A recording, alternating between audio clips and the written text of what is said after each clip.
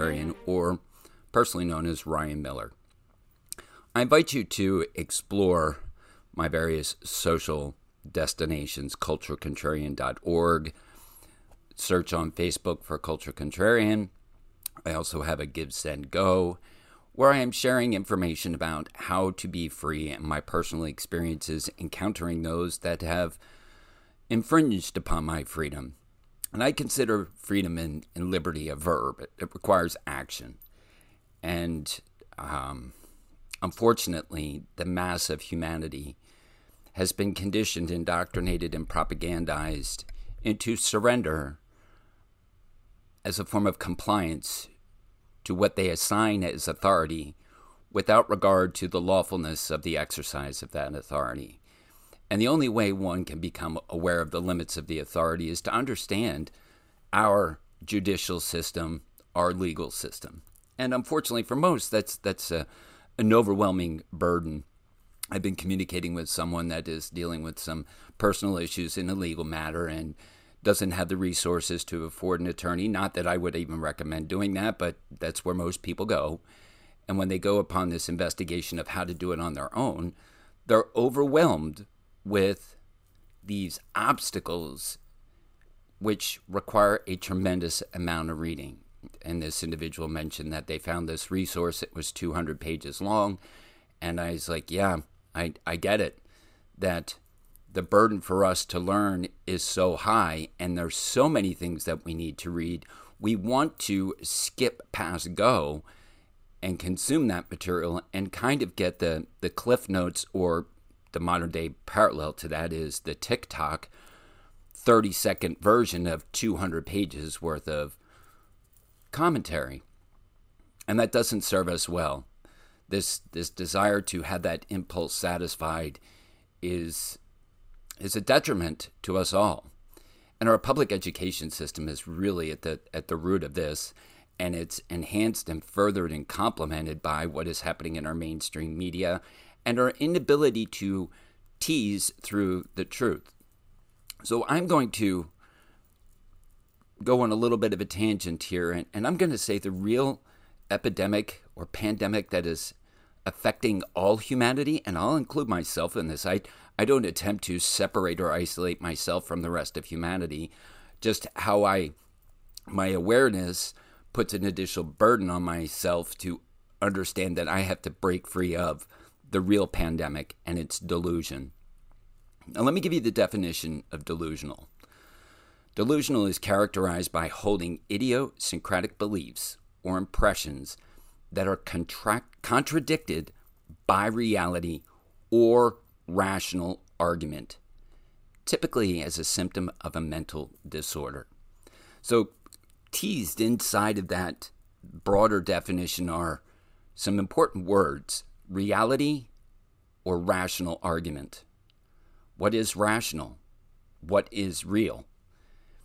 And at the foundation of something that is real and rational, I defer to what I call immaterial laws which govern a material existence.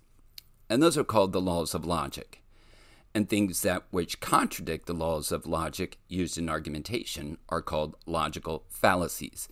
People have often heard me make reference to a fantastic book, which is designed for children, but honestly, many adults would benefit from reading this book. It's called The Fallacy Detective.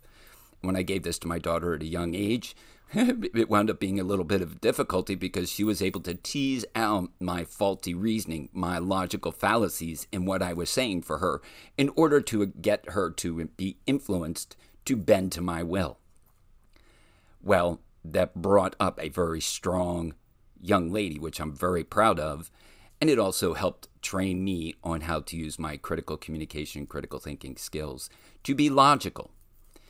And in order for logic to grab a hold, it benefits from standing on an immovable or unmovable foundation for which we could stand and declare something to be true or reveal truth. So I have an objective standard in which I measure things in which I say and things in which upon I do in order to tease out something to be true. Now, I submit that all humans that have a functioning brain, a healthy brain, know this switch between something which is true and something which is not true. And what they do is they often speak upon things which they know not to be true, but they can't acknowledge it because it combats with something that they hold close and dear. And we often get sucked into conversations that are illogical, heavily emotional, irrational, and people are arguing for the sake of argument to affirm their closely held beliefs, regardless of it being a logical contradiction. So I wanted to share with you a story of something that happened during my visit up to New England with the passing of my father-in-law. And it was quite remarkable, and it took me some time to go through this experience. But this is related to one of my younger relatives. She is a direct product of really progressive education. And she's gone into the field of mental health, and she is buying hook, line, and sinker the progressive ideology, DEI training, intersectionality. She is very much in what I would call the woke camp. And that is a byproduct of her having her beliefs, her closely held beliefs being steered in a particular direction, and it makes her feel good, and she's going to discuss things from that lens. Now, some of you have known that I've had a conversation with this individual in the past that didn't go well relative to a very powerful subject that she's very anchored in, and it's related to pro-choice. And I've shared how that communication went. Well, this was a different conversation. And I want to share how people think and reason and communicate, and the amount of effort that I had to stand on my truth. So we were sitting amongst a whole bunch of people at a public establishment, and she was sharing with me stories of her recent travels to Spain, a friendship that she established with someone that she told me who was Palestinian, and referring to an experience of this Palestinian person when they were traveling through Jerusalem and going through the Dome of the Rock. Now, for those of you that know that I have some pretty deep study and understanding of world religions, particularly the history of Jerusalem and the Dome of the Rock, from ancient times all the way up to present time. So it's not fair for me to assign her my degree of knowledge. I needed to tease out what her understanding of where our conversation was going to go. So she shared with me a position that she had formed relative to the injustice that is happening in Jerusalem, particularly on the Dome of the Rock. And I was asking her, or she was saying that Palestinians are segregated and precluded access to the Dome of the Rock. And I was like, wow, that's quite interesting. So have you been to the Dome of the Rock? No. Okay. Do you understand how the temple mount is managed? Security. Who has jurisdiction on the Temple Mount? No, I don't.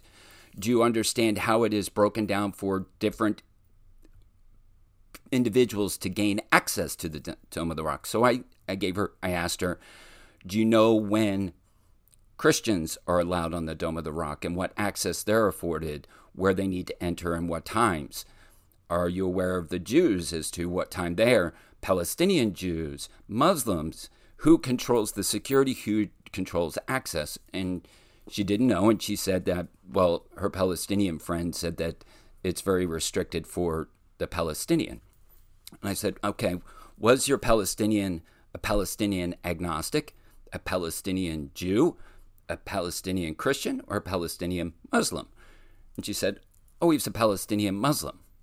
I said, oh, that's very interesting. Okay, good. This is very helpful. And she said, well, Ryan, it sounds like we're going to come to disagreement with this because I'm getting a sense that you have a different opinion about what's going on at the Temple Mount.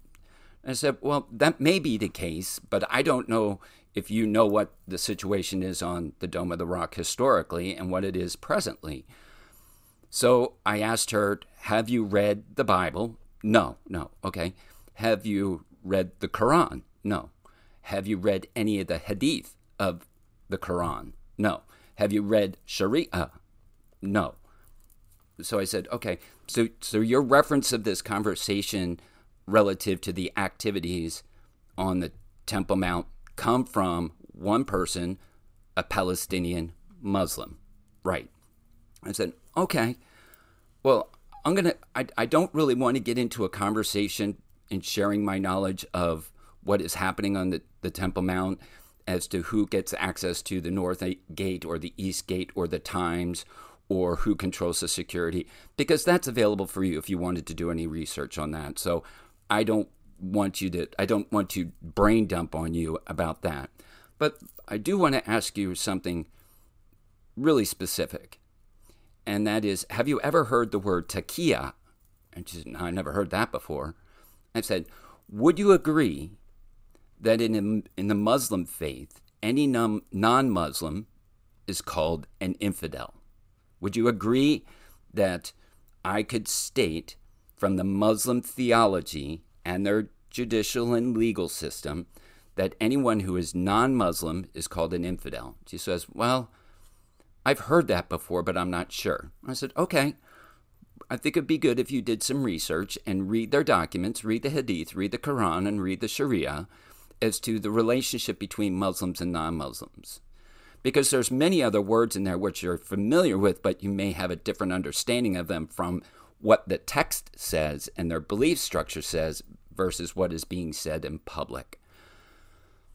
So I said that this word taqiyya comes directly out of their text, and it is their calling, their duty on the acceptance and permission and objective on how a Muslim is to interact with an infidel. Now, you may disagree with it, but I'm telling you what the text says. So if you're going to have any disagreement with me, it's going to be a disagreement because you don't know, you haven't read, or you don't want to research. And that's okay. I'm okay with you holding on to something which is based upon one person's statement to you, but I want to tell you the word taqiyya in Islam is the permission and duty to lie to an infidel to advance Islam. So you have no basis as an infidel to discern anything to be true coming out of a Muslim's mouth, absent of you being able to hold it captive to their text. She didn't like that statement. And I said, this may be new news to you, but I'm going to say I've read the Bible, I've read the Jewish text, I've read the Hadith, many Hadith, not just one, I've read the Quran, and I've read Sharia. And while you may want to disagree with my understanding of the text that I have read, I'm going to challenge you to, instead of rely upon that one individual's claim when they have this taqiyya behind them to lie to you, to go to their text.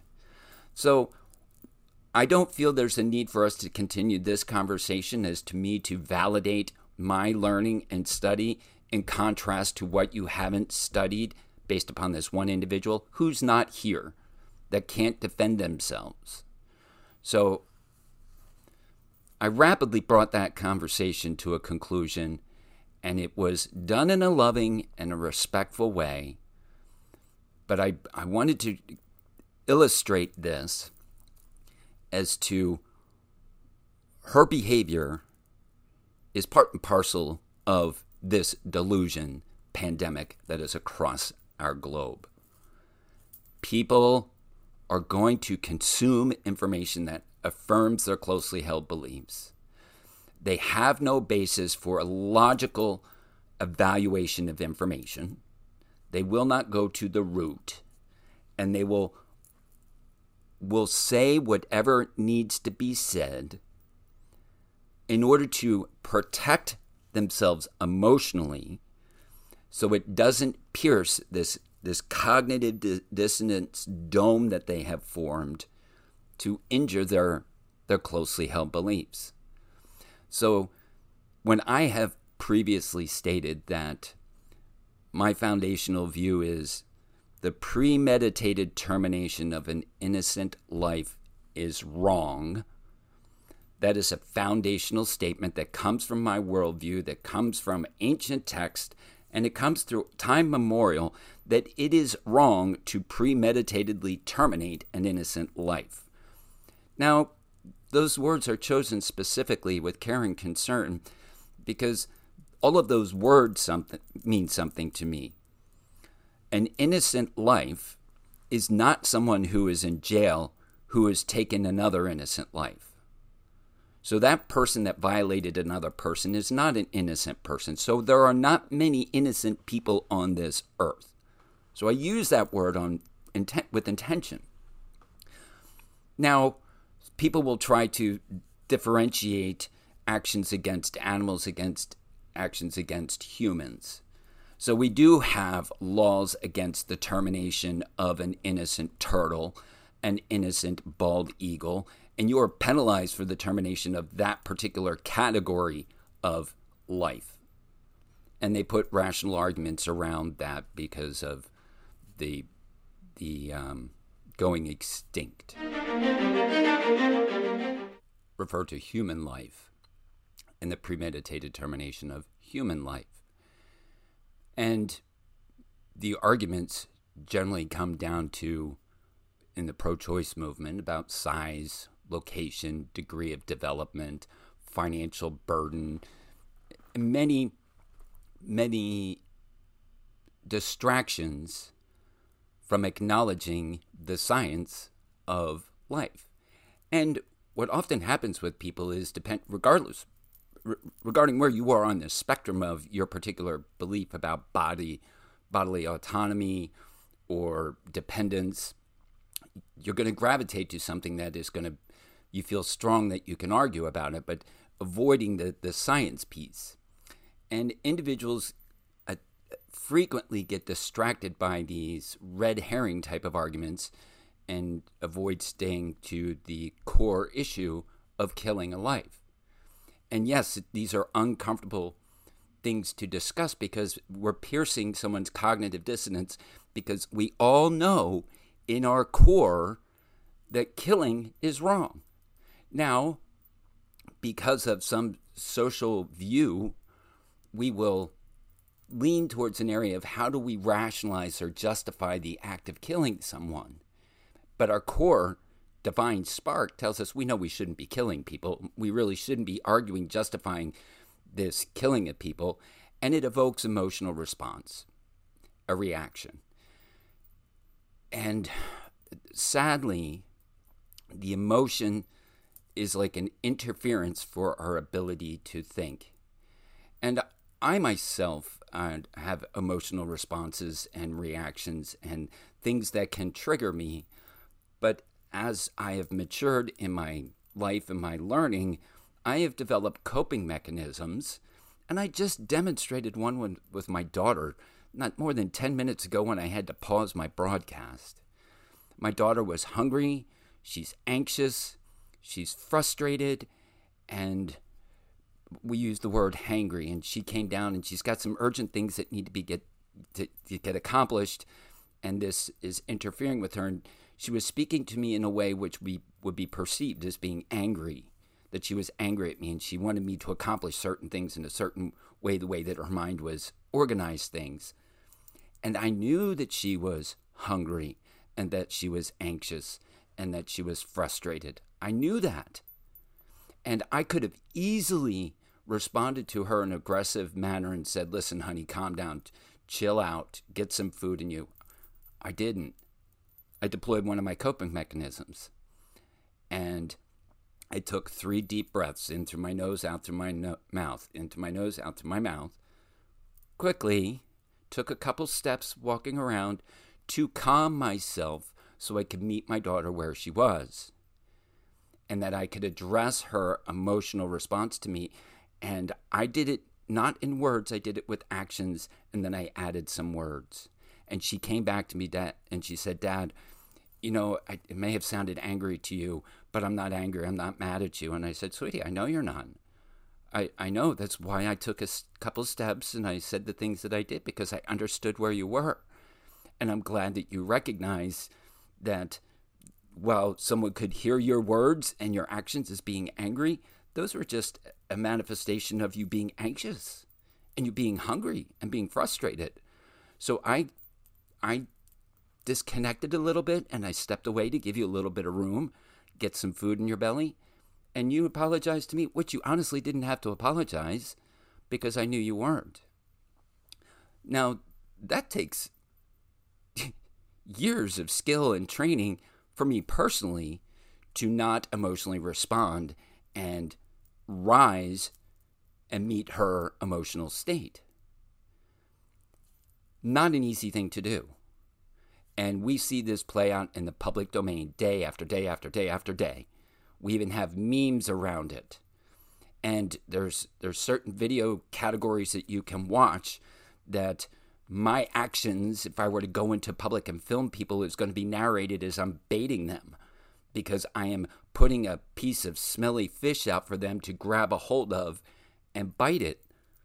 I was standing on the sidewalk the other day and I was filming things from public, and I could hear people in the background shouting, he's filming everything around.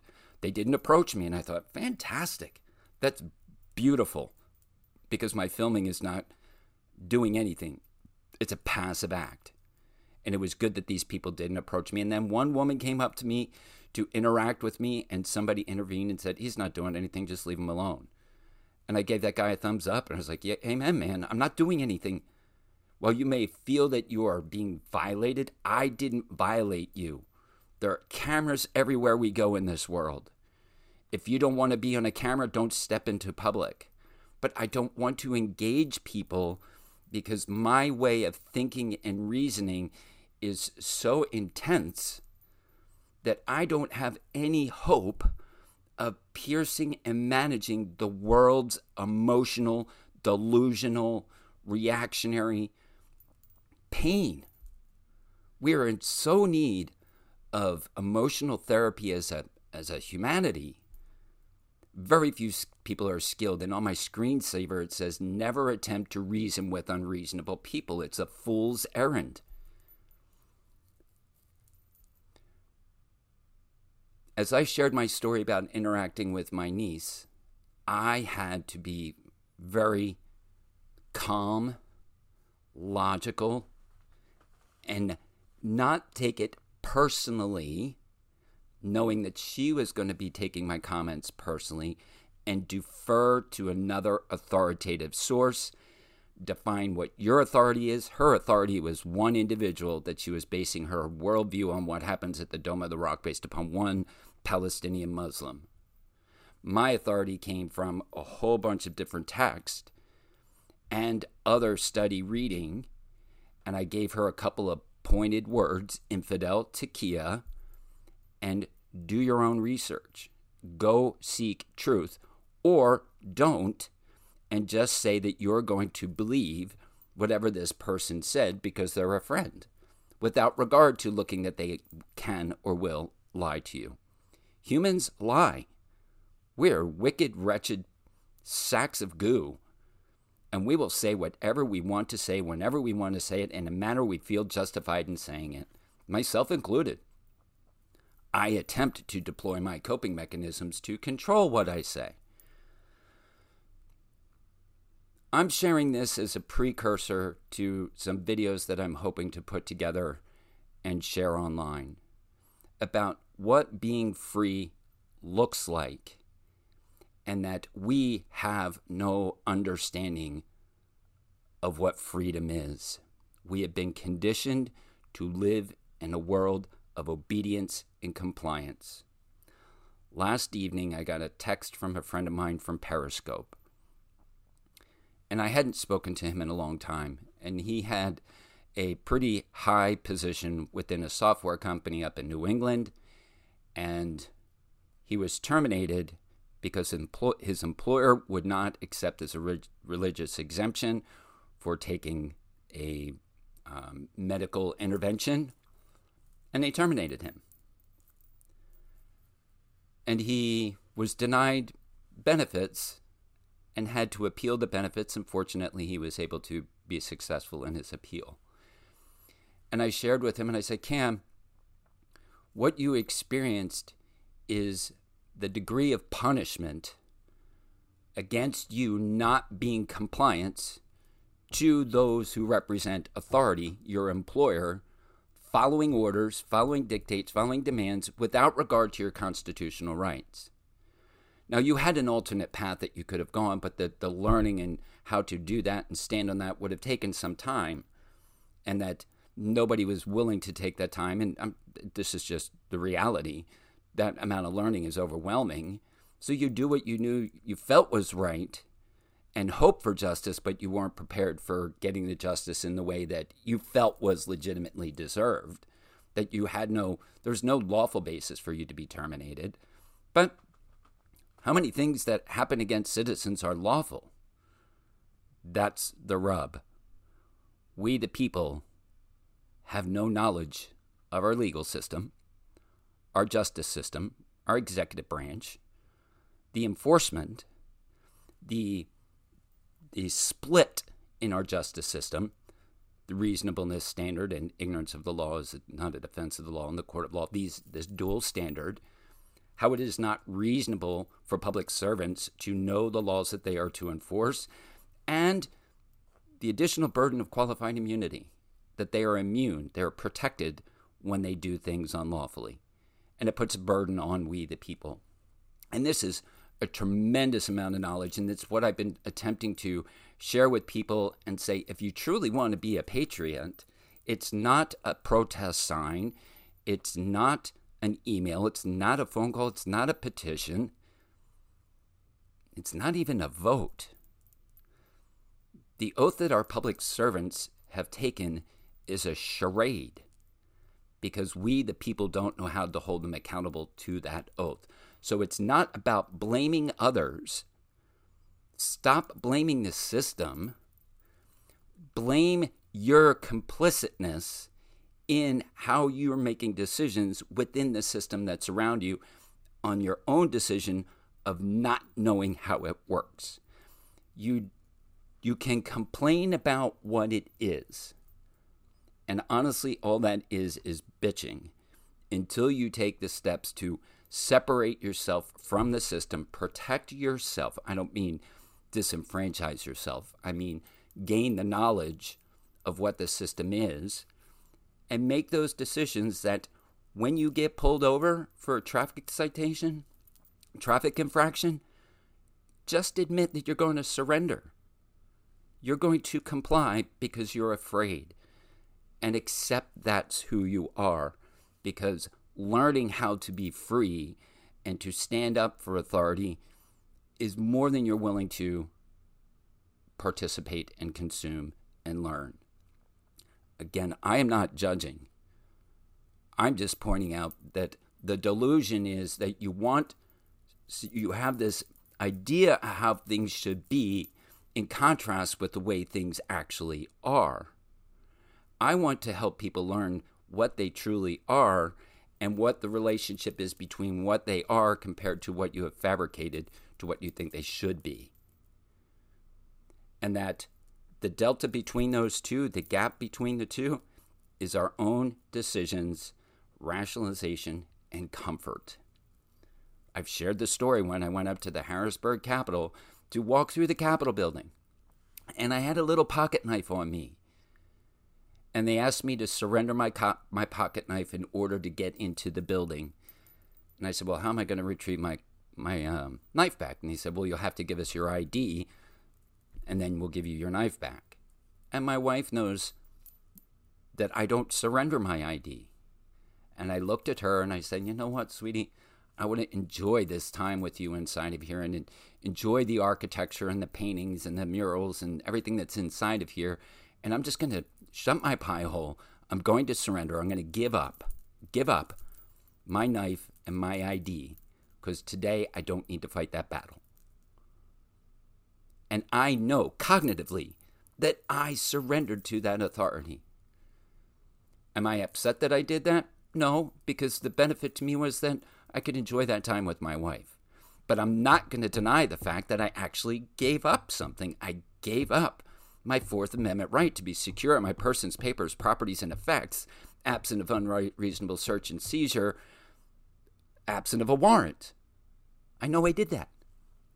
I can't blame them for following their chain of command and their orders and their policies and their duties and responsibilities to ask me. I had an option. My option was not surrender my knife, not surrender my driver's license, and leave the building. And I chose to surrender. I get that I am a total whack job, and that I understand when I'm standing and I understand when I'm falling to my knees. I want to encourage others to go through their own mental inventory and explore who they really are in contrast to who they claim to be. There are people that walk around with these self-identifying religious monikers to identify what their faith position is. And I'm like, that's meaningless to me. How you identify as a patriot. I want to see the actions that demonstrate that you are what you claim, a patriot. To me, it requires action, verbs. How are you standing free in the face of those that oppress you? Let me see it. Absent of seeing it, it's no different than you calling yourself a deer, and I see no deer tracks in your yard. Again, I am not judging. I'm just being a catalyst for people to do some self-examination, do some reading, do some study, and know who you really are at your core. And then surround yourself with people that will challenge, test, and enable you to grow. And disconnect from this cacophony, this orchestra of confusion and delusion and distraction. TikTok, Instagram, Facebook, Snapchat, the list is long. It's meaningless drivel of people doing awkward things in public. People smashing pies, putting hot peppers. I mean, the distraction is endless. And how much time does it consume as opposed to sitting down and reading a chapter out of 94 Laws book?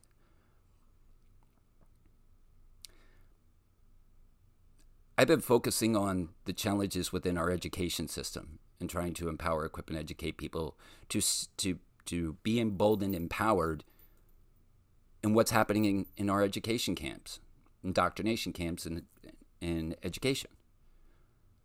And the overwhelming response is, I want to bitch. I want to complain.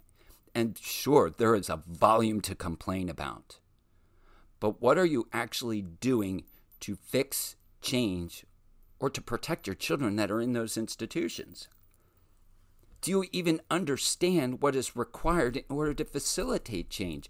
Do you understand all the barriers, the obstacles, the hurdles, the lies, the misrepresentations, the lack of accountability, the lack of transparency of these people that have taken an oath which is meaningless because you don't hold them accountable to that oath and you don't even know what that looks like?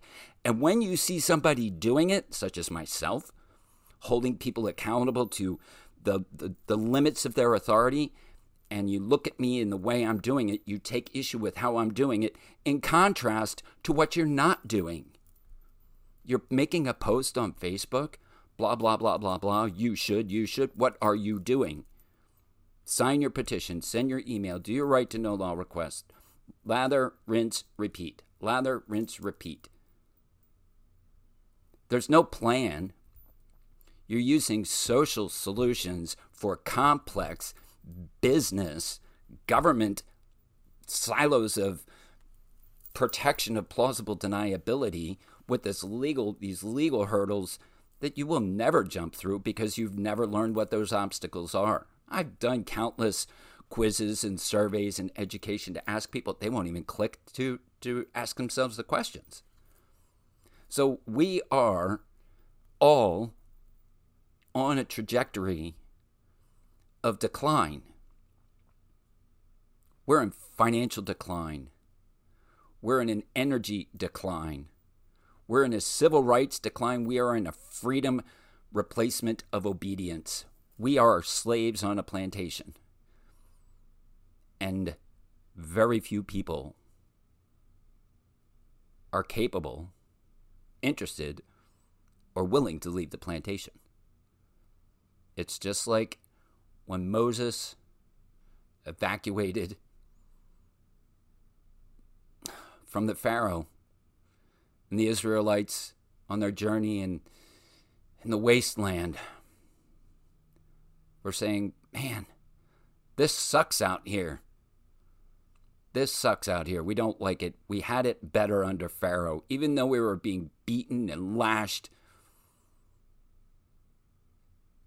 until God kind of chastised him a couple of times, and he always provided and protected. The Israelites preferred to go back to the Pharaoh and live on the slave plantation. History repeats itself over and over and over again.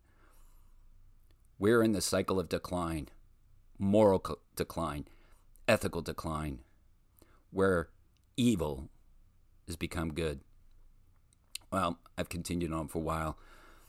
Look forward to my videos that I'll be posting up on YouTube and maybe a couple up on TikTok. Not that I'm a TikTok fan.